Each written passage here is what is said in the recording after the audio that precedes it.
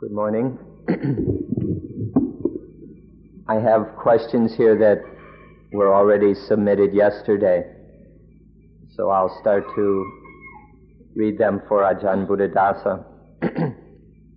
If, as we go, you would like to, if you have more questions, you can either give them to me or at an appropriate time read them yourself in the microphone.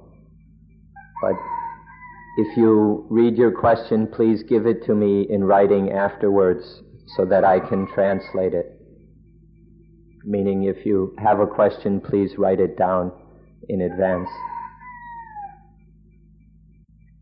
The first question is, do you think it is wise to introduce our friends or family members who have such strong problems that they need years of psychotherapy to come back to a normal, what means peaceful life, to the Buddhism, to meditation, or to both?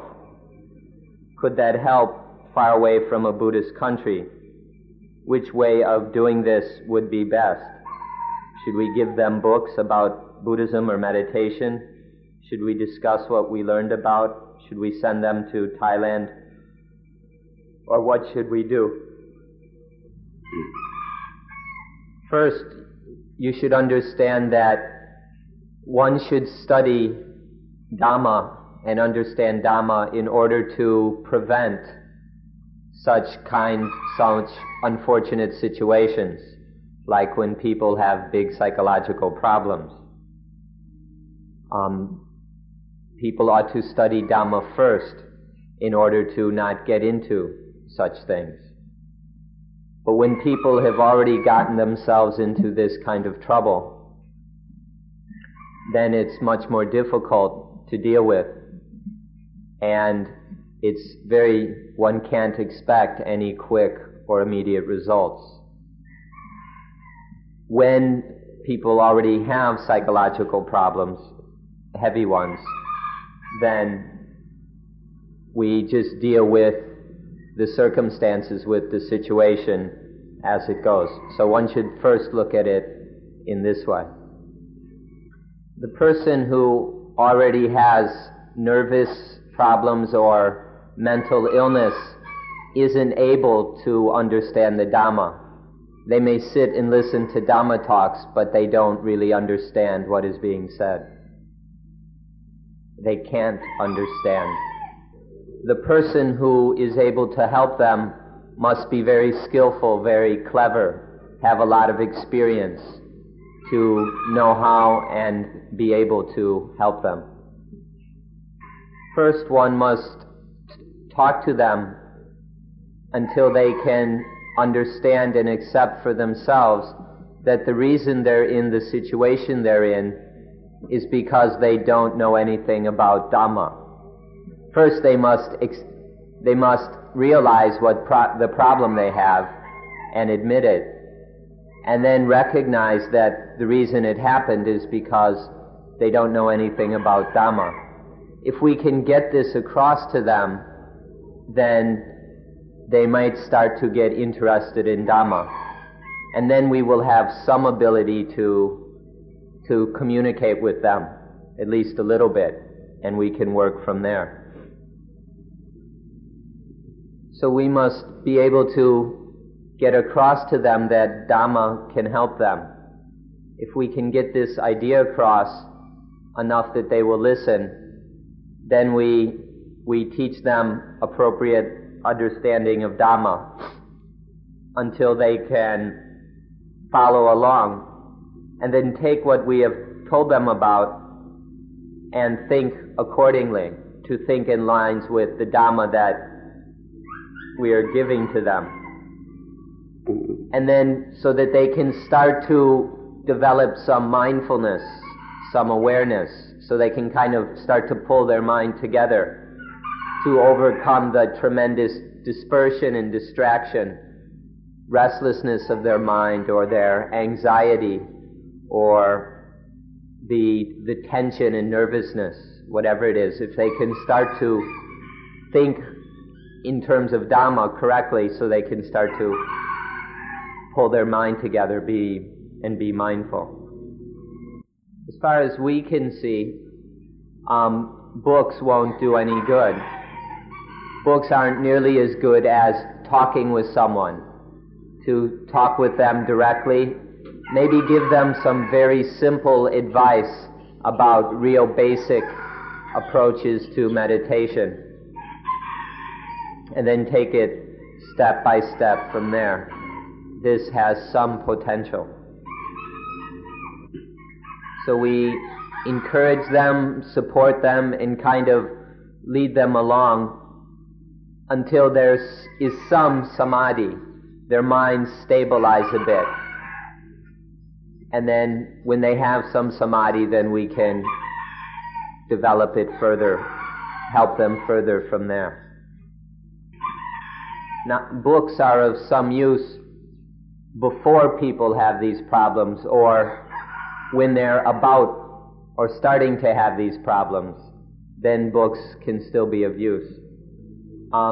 It appears that no one so far has written a book specifically for people who are getting sick in this particular way.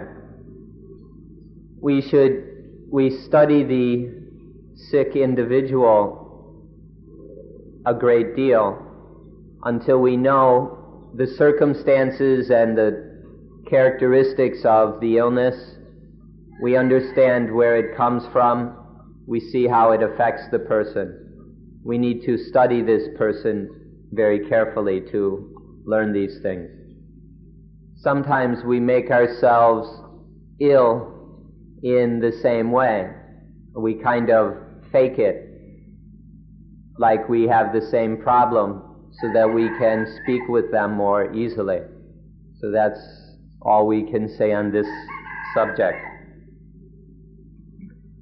Next question: do good and get good, do bad, get bad.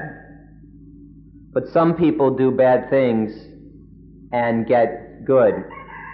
Please advise on this. This business of do good, get good, do bad, get bad is still rather immature. It's kind of on a level for people who aren't so intelligent. So one ought to be careful. This level of understanding isn't quite yet Buddhism. It's not up to the mark of Buddhism. For it to be Buddhism, it should say to be above and beyond good and evil. This level of understanding is very ordinary. It's for people who haven't developed very far spiritually. It's a kind of beginner's level. It's a level of understanding that was taught before Buddhism. And so it's not actually Buddhism, and one ought to understand it in this way. Now, the confusion in this question is due to the fact that the person isn't clear about what is meant by good and what is meant by bad. They've mixed up and confused the mental aspects of good and evil with the physical aspects of good and evil, and they're attaching to certain narrow meanings of the words.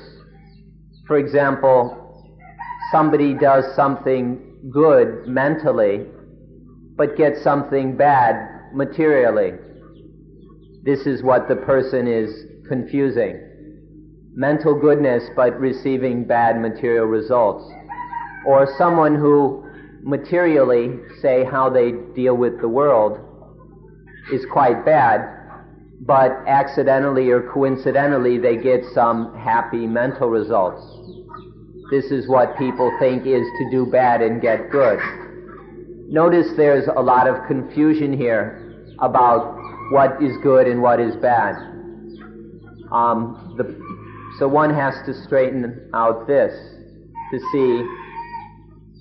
to understand the words good and bad carefully, and not to just attach to common, everyday, or narrow understandings of these words.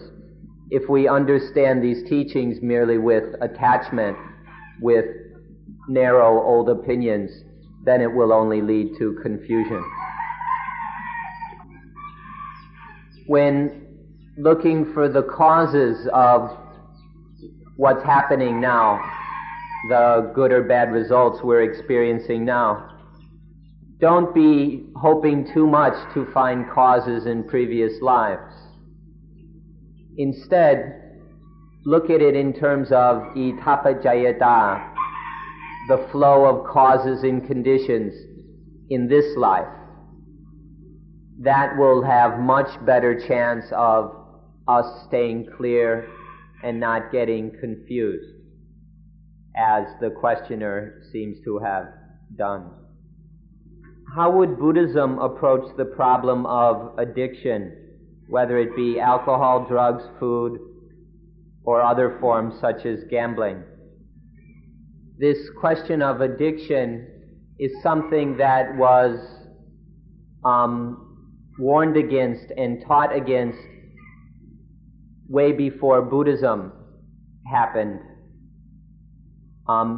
This is a very low level of morality or ethics. So, first of all, understand that with the question of addiction here, we're dealing on a very low or spiritually immature level. And old forms of religion that existed before Buddhism taught against this. When Buddhism appeared, it accepted the reality and truth of that as a kind of preliminary level of understanding. So, avoiding addictions, not being addicted to things like alcohol, drugs, gambling, and other low forms of behavior like that, is just a very basic preliminary morality necessary for any further spiritual development. And so its place in Buddhism is kind of a prerequisite. If one isn't able to overcome such low forms of behavior, then one won't be able to go any further into things such as meditation and higher understanding. The problem of addiction was not very important in the old days. It only became a serious problem in later times. I asked him what he meant by that, and he said, let's say since material development became advanced, only once human beings became very skillful and clever at inventing all kinds of new things to get drunk on, to get intoxicated on. It's only after that the problem of addiction has become serious. Previously, it wasn't much of a problem. Do you think traveling around the world is just an escape from your responsibility for the society you're involved with? The words traveling around the world have many meanings. So one has to ask what meaning is meant by these words. One can travel around the world in order to study, to genuinely study things of value and importance. Or one can travel around the world in order to help people in other countries and other societies. Or one can travel merely for pleasure, for fun, for one's personal enjoyment. If one is traveling in a way that is genuinely for one's own benefit or for the benefit of others, then we must say that that is correct.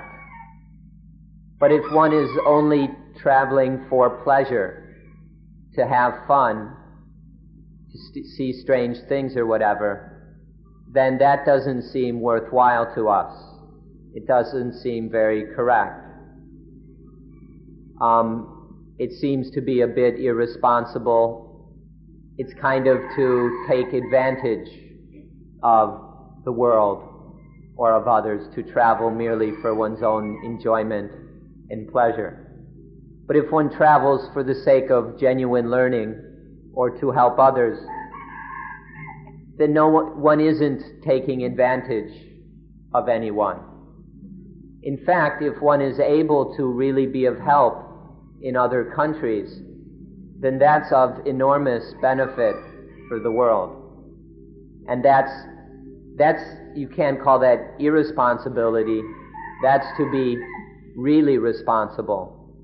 That's a very high level of responsibility, to be able to help in other cultures and countries. Merely traveling for fun, then that doesn't seem worthwhile to us. It seems rather irresponsible. Nowadays, there's a lot of technology which can help conserve resources. There are books, there are videos, there's lots of forms of communication and information exchange, which has made the world much smaller, and so it's not so necessary for us to go personally. We can learn all kinds of things about the world without leaving home. So one ought to use this approach first in order to conserve resources. Learn what you can from books and other sources. And only after doing that, if that isn't enough for one's needs, then maybe one has to travel. But there are less expensive ways to go about it, to try first. Allow us to point out another world. This is called in Pali Paraloka, the other world.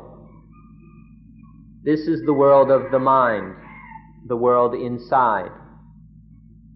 One can travel in this world without having to go anywhere, without spending any money. One can, with mindfulness, travel around the world inside and see all kinds of strange and marvelous things, learn all kinds of wonderful and profound things. So we'd like to point out to you the other world, or another world, the world inside, that one can travel in the mind.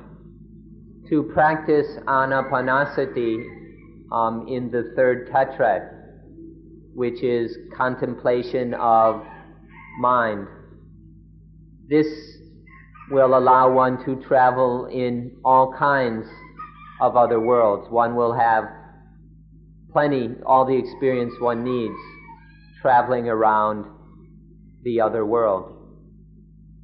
Buddhism specifies that there is no self at all, no permanent center in anything, nothing that does not change. But isn't the element of consciousness, which is found in all living things, that unchangeable center? And though it may not be called the self, as ego is self, it is in its purified form, that found in Nibbana, the essential spirit of all living things. So while we do not contain self, while the self is illusion, spirit is not.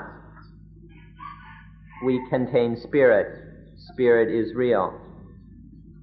This is a rather troublesome problem, because we run into the great difficulties of language. The meanings of words are very ambiguous, and so this can be quite troublesome. When we use the word self, it is something that does not exist in nature. Self, or atta, is something that cannot be found in nature. So it might be better to speak about the word soul. Soul is something found in living things. Now, different meanings are given to the word soul. Some people treat it as if it was some eternal, unchanging substance. But our understanding of the word soul is just that it's the natural element of consciousness, what in Buddhism is called viññāta dhatu, that exists in all living things. This element of consciousness is just something natural, existing on the mental or spiritual level of living beings. It is natural, it exists, and there's no problem regarding this element of consciousness, at least at the start. But the problem is this element of consciousness, whatever you call it, whether you call it soul or spirit or whatever, is very easily attached to as being self. So the problem arises when we take the element of consciousness to be self or atta.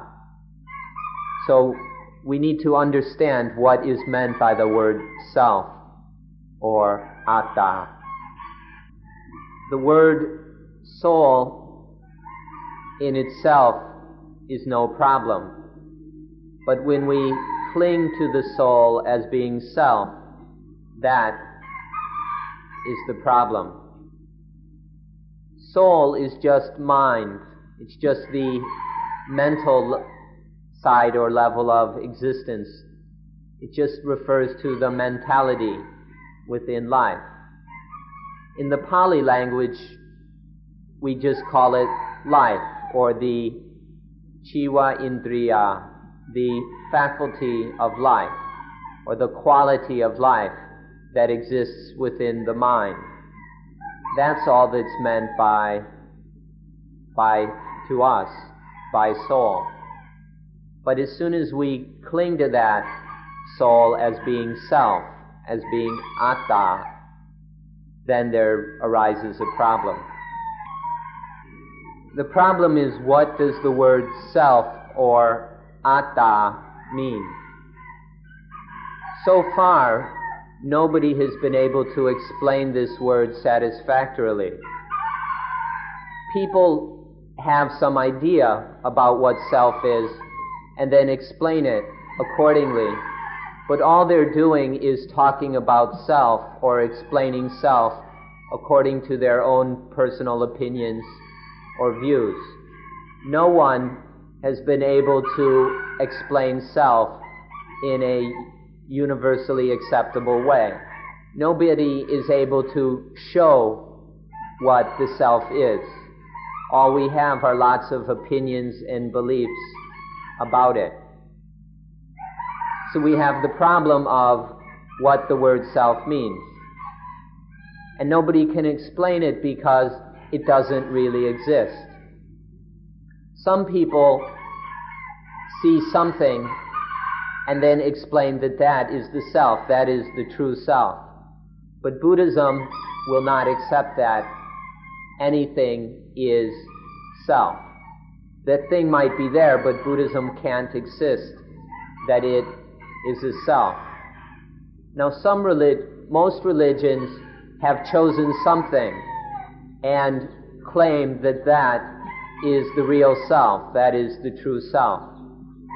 And then they explain according to that particular view, opinion, or dogma. But Buddhism, having looked at all those things, can't see that any of them are really a self. Buddhism therefore teaches that all those things are not self. That those things that different groups take to be self are in fact not self. You shouldn't call them a self, you shouldn't take them to be a self. In spite of the fact that many groups in the world are claiming that there is some kind of self and propagating that kind of understanding, and in spite of the fact that the vast majority of people feel they have a self, Buddhism denies that there is anything that really is a self. anything that ought to be called a self. And so Buddhism teaches, don't bother taking anything to be a self. Don't bother calling anything a self. So there's this problem about what the word self means. People are explaining it according to personal views, but nobody can prove that their view is correct. If somebody is able to explain the word self in a satisfactory way, then maybe this problem will disappear. But so far, they can only satisfy themselves. They can't satisfy others. The word atta, which is the Pali form, or Atman, which is the Sanskrit form, let's look at the meaning of this word. It seems that the original meaning of the word atta means to be or to exist. It means that essence or substance, that thing that truly is, that truly exists. But even this is uncertain.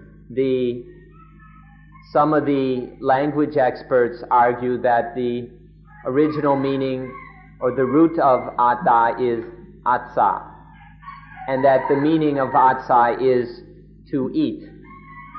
Some people say that the meaning of atsa is to be, to exist, but some say it means to eat. And then they explain that atta means that which eats everything else. And then that just confuses the whole issue and makes a mess out of it. But others explain that atta means that which is or that which exists. Now, the way this is usually applied is that atta, applied in common understanding, because before Buddhism existed, all the thinkers and teachers in India said that there was some kind of atta, some kind of self. And it was described in various ways, such as that essence or substance which knows things through the eyes, ears, nose, tongue, body, and mind. The spirit, or whatever you want to call it, that experiences the world through the senses. That is sometimes called the atta. Or other times, the atta is the thing that thinks, or the thing that knows, or the thing that experiences. That substance that experiences or thinks is often explained to be the atta. Now, Buddhism can't accept that. Buddhism recognizes that there are things that can see, hear, smell, taste, touch, or things that know through the senses, and there's the things that think. But Buddhism can't recognize that any of these things are self. Because the idea of self is there's something that truly exists, that doesn't change. And to think that that thing which knows through the senses doesn't change, that has no meaning in Buddhism. Because if one observes the knowing through the senses, you'll see that it keeps changing. There's not some unchanging knower or experiencer. Or take like some Western thinkers like Descartes, who said, cogito ergo sum, I think, therefore I am. Here, Descartes has attached to the thing which thinks. Whatever it is that thinks, he thinks that that is the self, that which truly exists. But Buddhism studies the thinking and sees that, it can think. There are things that think without requiring any self. So there are those who claim that whatever it is that thinks or knows, that is the self. But Buddhism observes that all these things which know, think, or whatever it is that does things, it's changing. It isn't some unchanging substance or essence. And so this problem goes on and on. There are all the different explanations of self, but nobody can agree on them. Even the different religions give different understandings, or even in each religion. And then Buddhism doesn't accept any of those explanations of self, that those things really exist or truly exist. And so this question of self is a very tangled one, and it's an unending question. As long as people are attaching to self, they'll keep formulating ideas and theories about the self, and this will go on endlessly. But understand that real Buddhists don't find a self anywhere.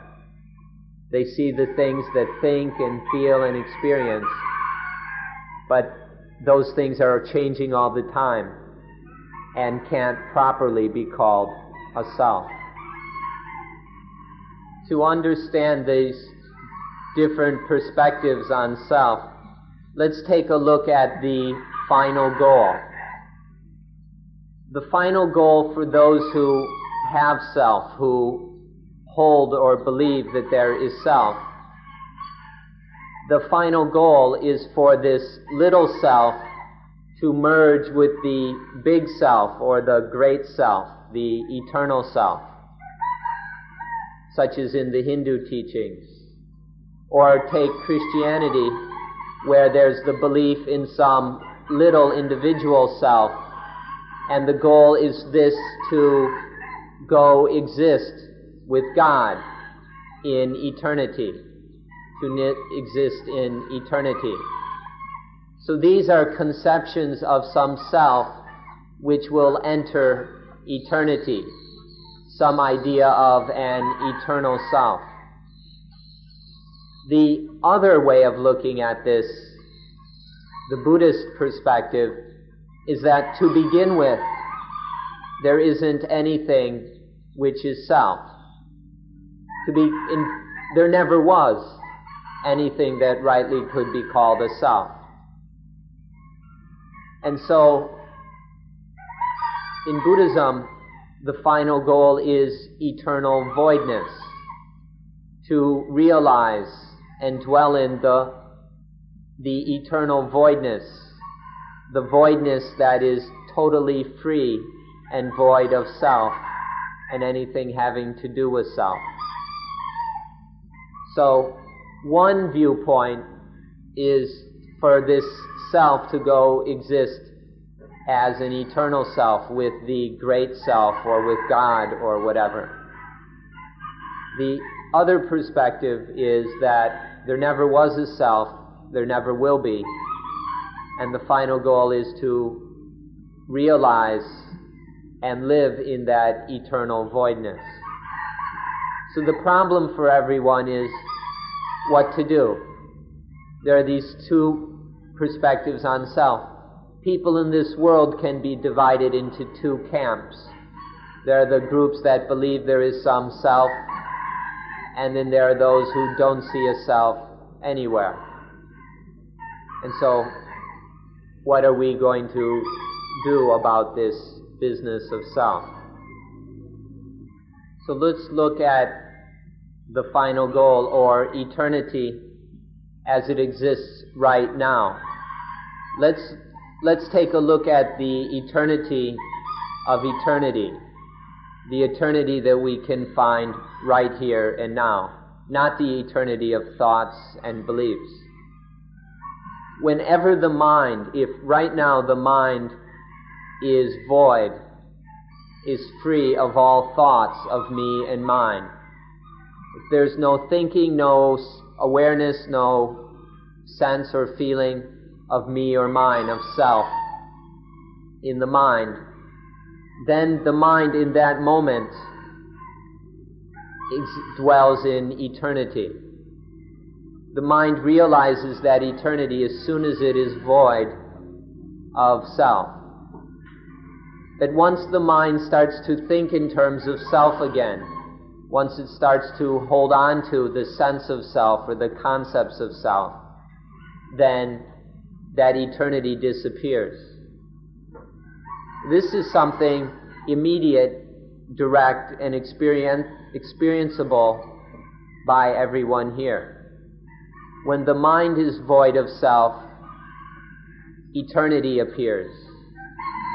When the mind is no longer void, when the mind is caught on self, centered on self, then eternity disappears.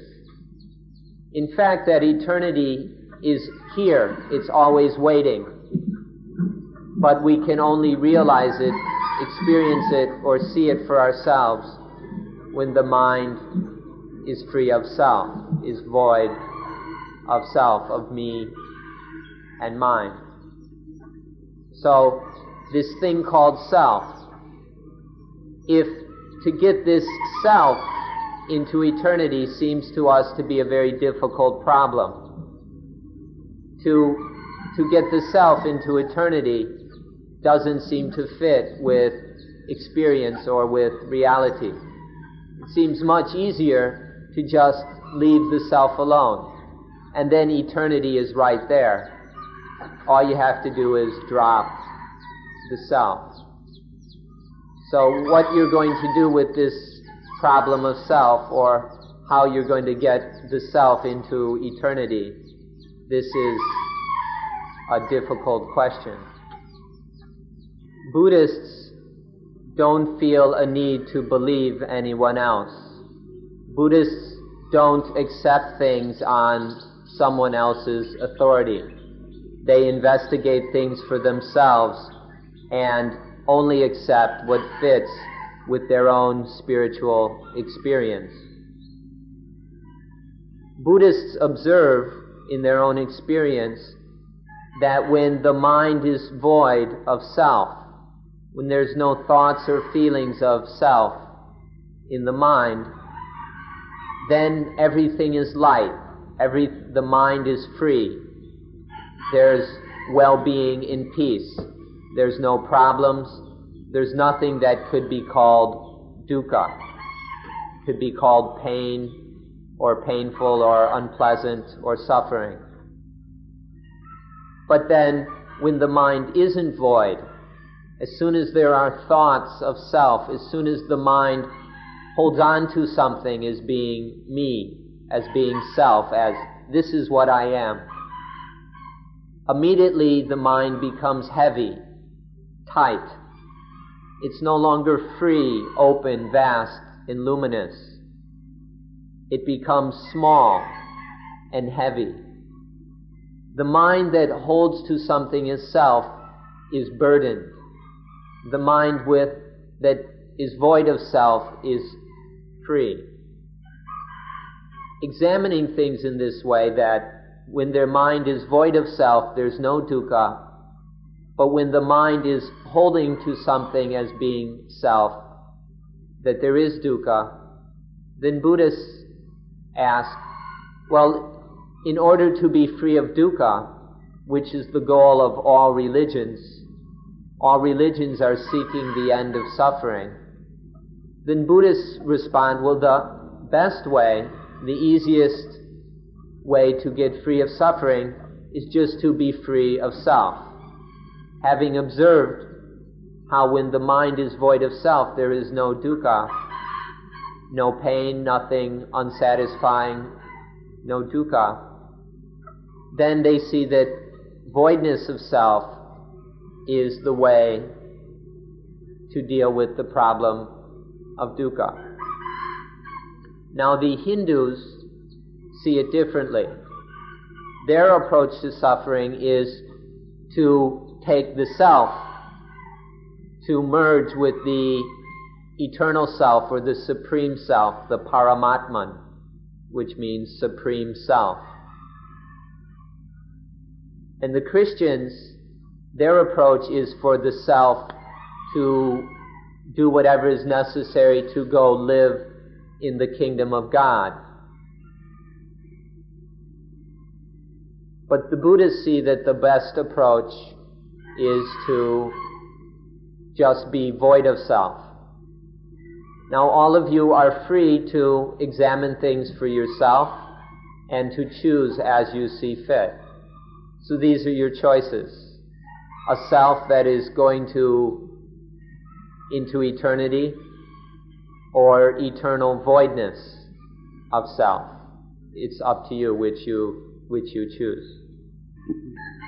By just examining your own experience carefully, through practicing mindfulness, you can see for yourself that when the mind is void of I and mine, void of self, that the mind is free, is light, it's cool, it has no problems. But that as soon as the mind is full of self, that things become hot, intense, that things are heavy, that there is dukkha.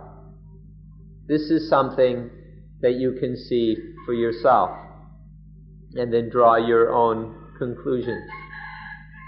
Now, if we see this, then we can understand how they explain that atta means the eater, the one that eats.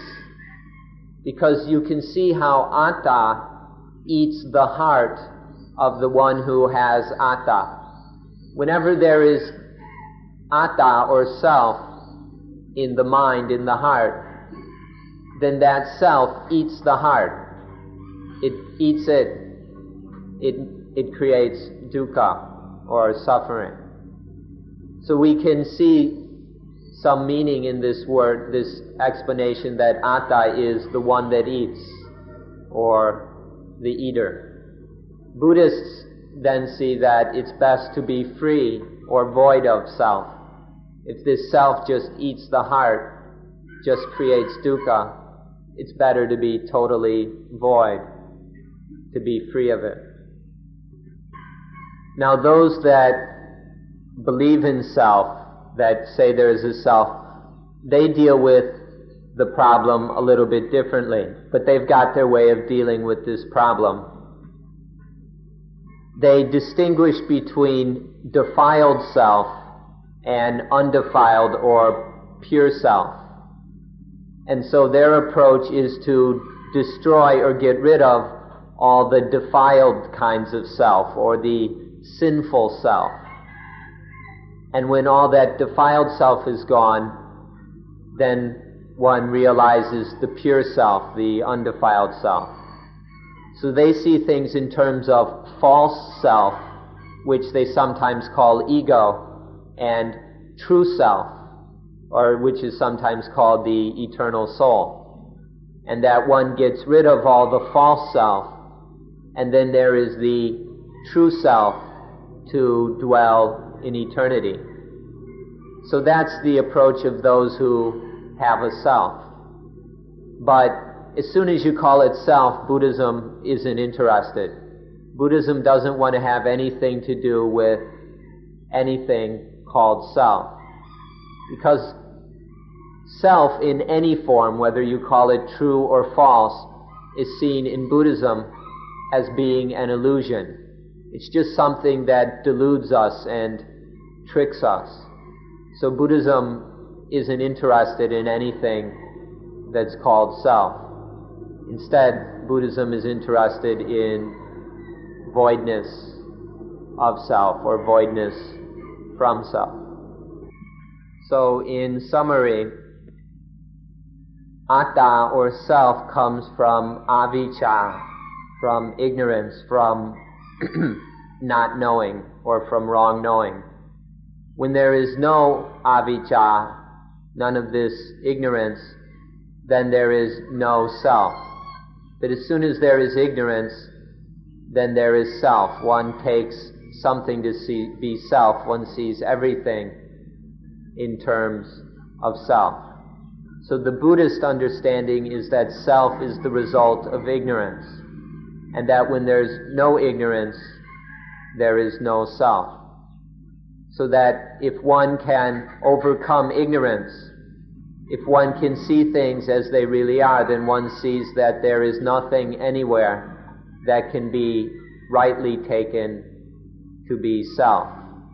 Nothing can be correctly, truly regarded as self. Self comes from ignorance. By overcoming ignorance, there is no more self.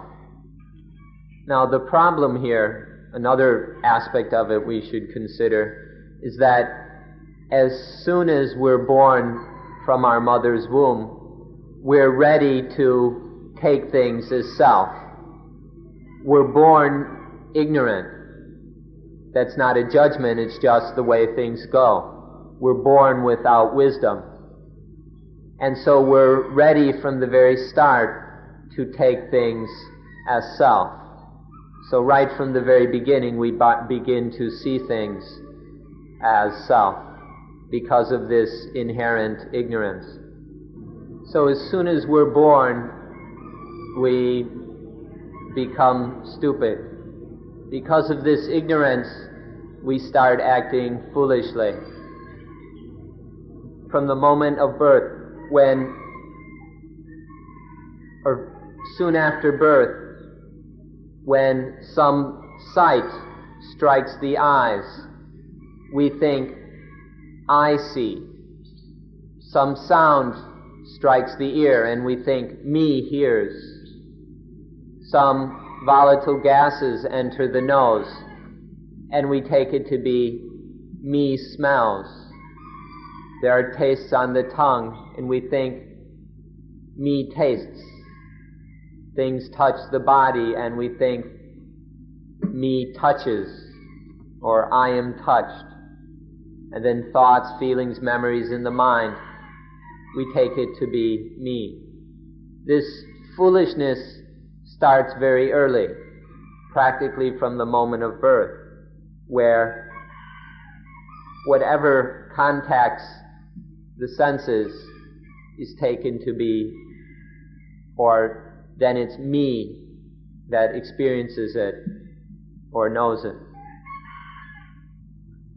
So we're tricked or deceived every time there's something strikes the eyes, ears, nose, tongue, body, and mind.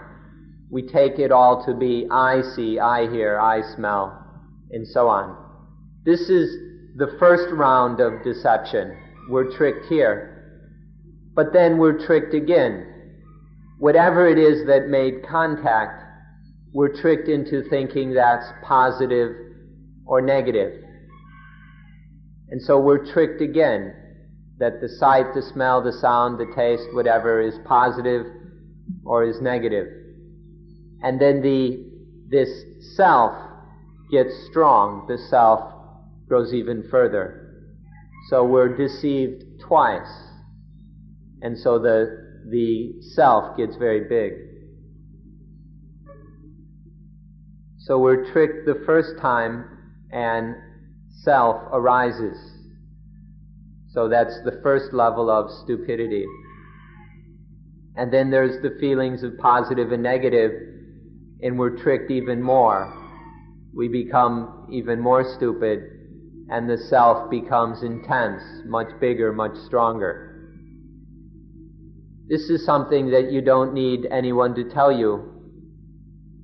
You can just see it because this is happening to everyone here.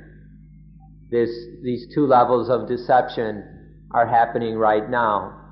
Everyone is sitting here with this self, deceived by this illusion of self and the illusion of positive and negative.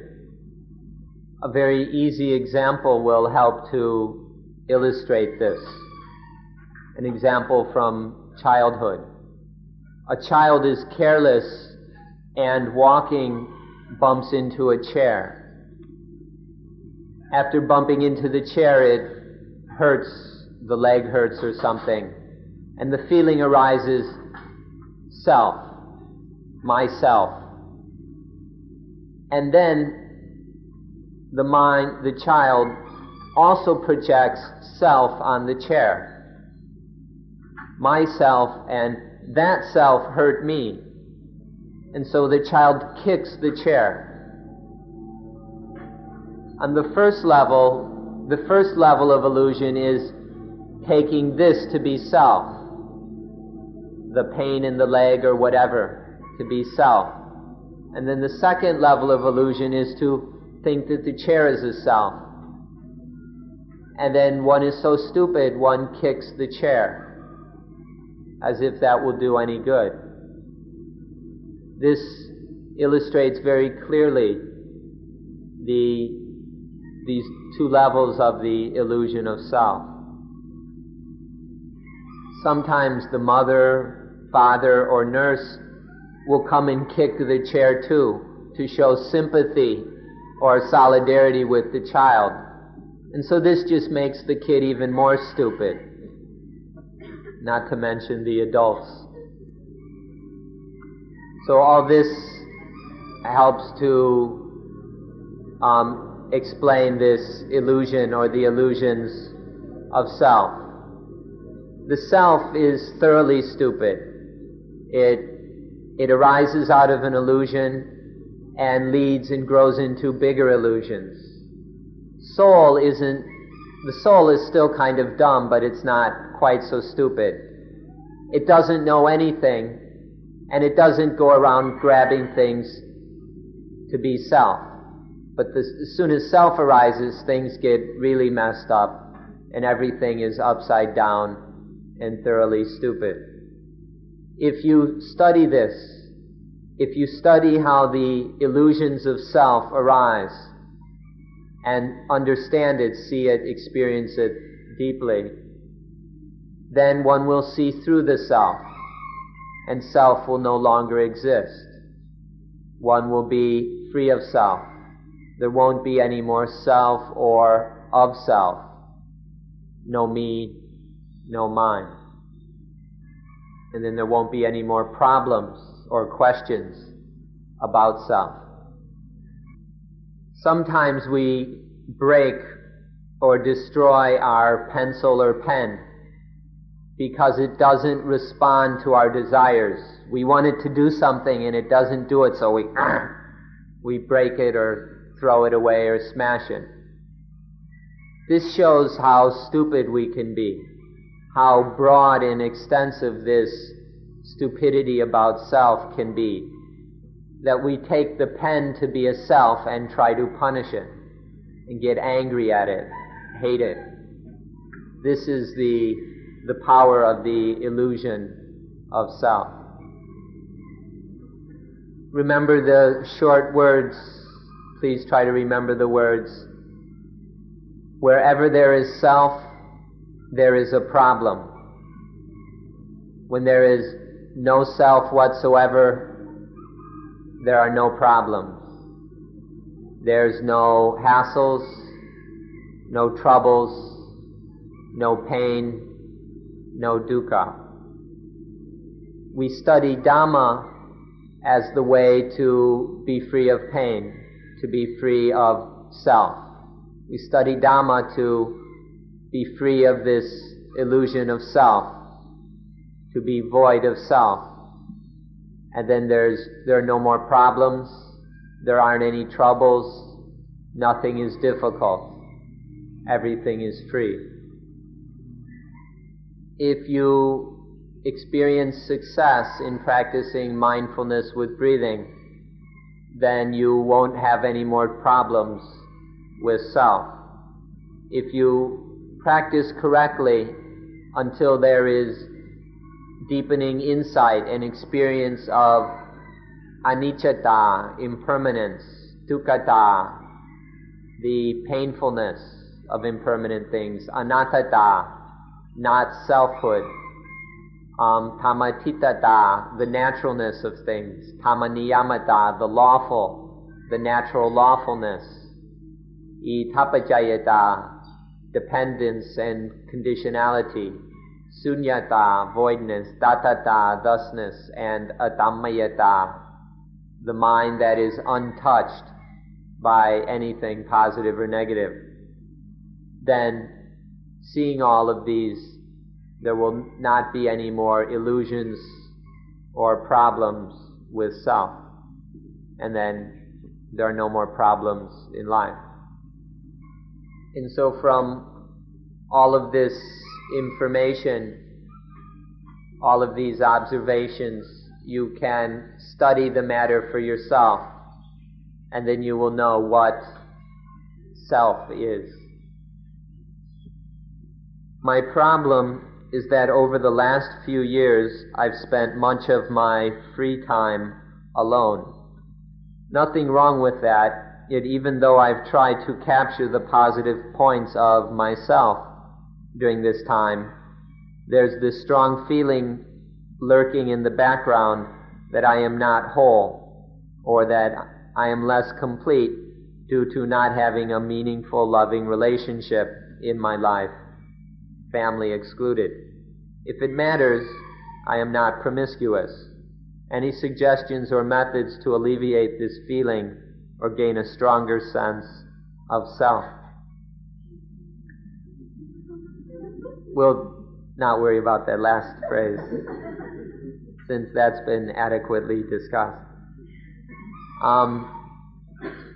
He definitely won't tell you how to have a stronger sense of self, but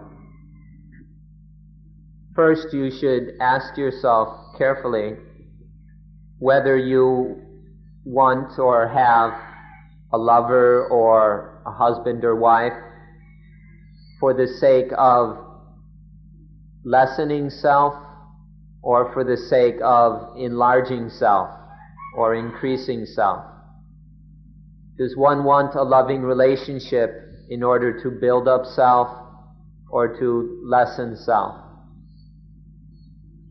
If one is interested in a relationship, or a lover, a husband, a wife, in order to lessen self, then one won't have any of these problems.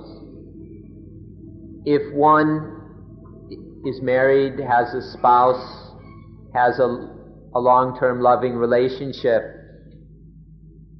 just arrange it so that it's a way, whether a relationship or a family, so that it's a way to lessen self, to get free of self, and then there won't be any problems. When you've got a single self, or atta, then you've only got one set of problems. But when you've got two attas, or a pair of selves, then you double the amount of problems.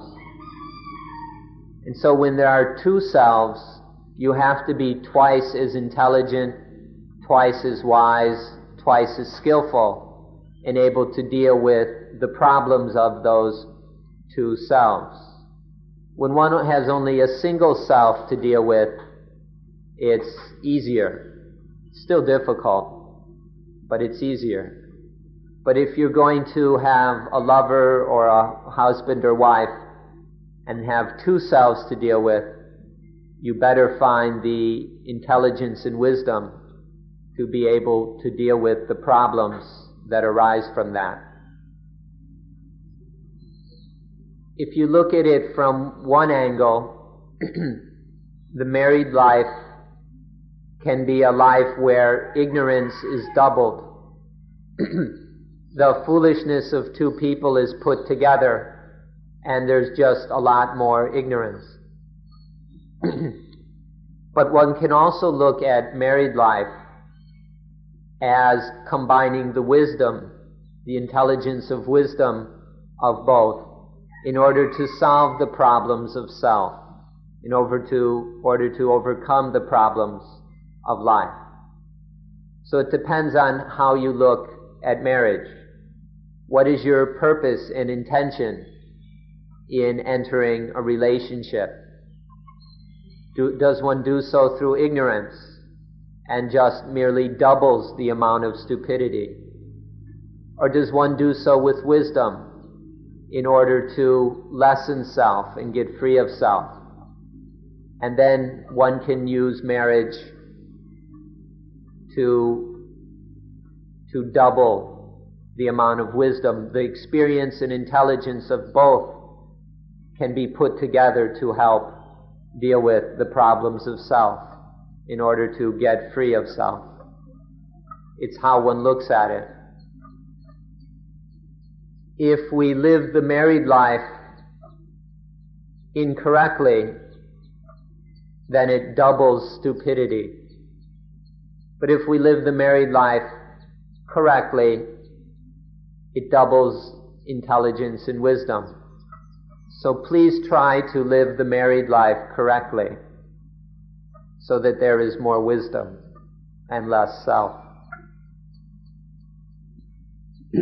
This will be the last question. My first exposure to Buddhism was through Tibetan Buddhism. Could you please comment on what you think are the essential differences between Tibetan and Thai or Suan Mokkh Buddhism? Would reading books on Tibetan Buddhism only confuse what we have learned here? The question we must ask you is, have you realized, have you gotten to the essence, the heart or nucleus of Theravada Buddhism, the Buddhism presented here? Have you recognized, have you found, have you gotten to the essence, the heart of Tibetan Buddhism? If you've gotten to the heart or essence of both, you'll see that they're the same. Now we're talking about the true essence, the genuine essence, not illusions or our own guesses. But if one has gotten to the real essence or heart of Theravada Buddhism, of Mahayana Buddhism, of Vajrayana Buddhism as they teach in Tibet, then one sees that they're all the same. The essence of Buddhism is to see anatta, to realize not self, to realize the fact that life is not self, to see the not selfness of life, the selflessness of life. This is the heart of all forms of Buddhism, whether Thai Buddhism, Sri Lankan Buddhism, Burmese Buddhism, Vietnamese Buddhism, Tibetan Buddhism, Chinese, Japanese, Korean, Mongolian, Western Buddhism, whatever kind of Buddhism is, the heart, the essence is just this one thing, to realize the selflessness, the anatta of life. All the schools of Buddhism teach this. This is the only true or genuine heart of Buddhism. Now you can get confused if you take superficial matters, some of the outer or external things, such as the ceremonies, or the language used, or the way the monks dress, or shave their heads, or the rules they follow. If you take the language or the specific meditation techniques, or any of the externals, then this can lead to confusion, discrimination, and even a lot of arguing, who's right, who's better, and all that kind of rubbish. But if one gets to the heart of it, then one sees that all schools, all forms of Buddhism are the same. They teach that life is not self. This is usually taught in the form that the 5 heaps, the 5 khandas, or in Sanskrit skandhas, are not self. The body aggregate, the feeling aggregate, the perceptions aggregate, the thoughts aggregate, and the consciousness aggregate. Each of these are not self. Altogether they're not self. Outside of them, there is nothing which is self. Seeing thoroughly that life, or these 5 khandas, these 5 subsystems of life, are not self, this is the heart of all of Buddhism. Once one recognizes, realizes this essence of Buddhism, then there won't be any confusion. Now, we have to accept the necessity that new ceremonies, new rituals, new practices, new teachings and explanations will have to be created. There will always be a need for more of these, in order to serve the needs of people of, we could say, weak-minded people, or people who aren't very intelligent, people without much wisdom.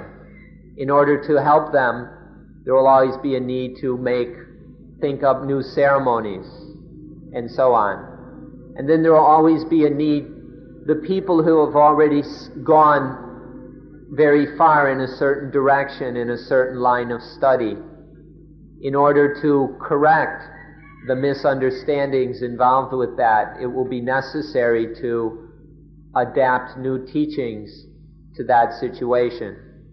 So this need will always exist. And so it's inevitable that there will be constantly arising new ceremonies, new methods, new teachings and explanations. For example, if you look at some of the great Mahayana suttas, which are all very, very long, the Theravada sutras or discourses are rather short. But all the famous Mahayana ones, almost all, are very long. In the beginning, they begin with lots of devotional and magical kind of stuff to get the attention of people who aren't very wise, and then to slowly raise their level of understanding. And then there's a lot of philosophical stuff to deal with people who've gotten off the track into philosophical speculations about all kinds of different things. And so these very large Mahayana sutras are having to deal with these different needs. But in the end, the purpose is to draw all of that to the essence of Buddhism. And all the real great Mahayana sutras end with the fact that the five khandhas are not self, with the fact of the voidness of the five khandhas, that life is not self. So the different techniques and methods will keep varying according to the needs, but the essence is always the not-selfness of life. Now, to help certain people who are really spiritually immature, then it gets even more difficult.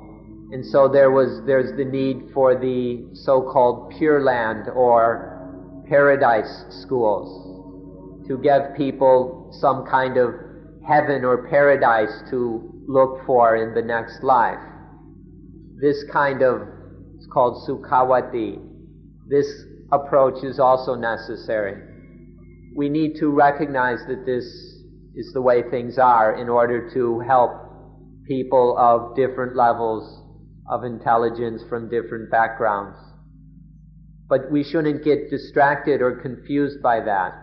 We should see that the heart, the essence of every school of Buddhism, every sect and every subsect, is that the five khandhas are not self. Life is not self. And then certain methods are just techniques to stimulate the wisdom to leap out quickly. There are certain approaches which are solely designed to kind of spark a sudden leap of wisdom. For example, Zen has some of these. So there are approaches that emphasize this attempt to kind of scare or spark wisdom suddenly. We'd like to thank you and thank you and thank you for giving us so many good questions to respond to discuss in order to make more understanding of Dhamma. So enough time has passed that we must now close. Thank you.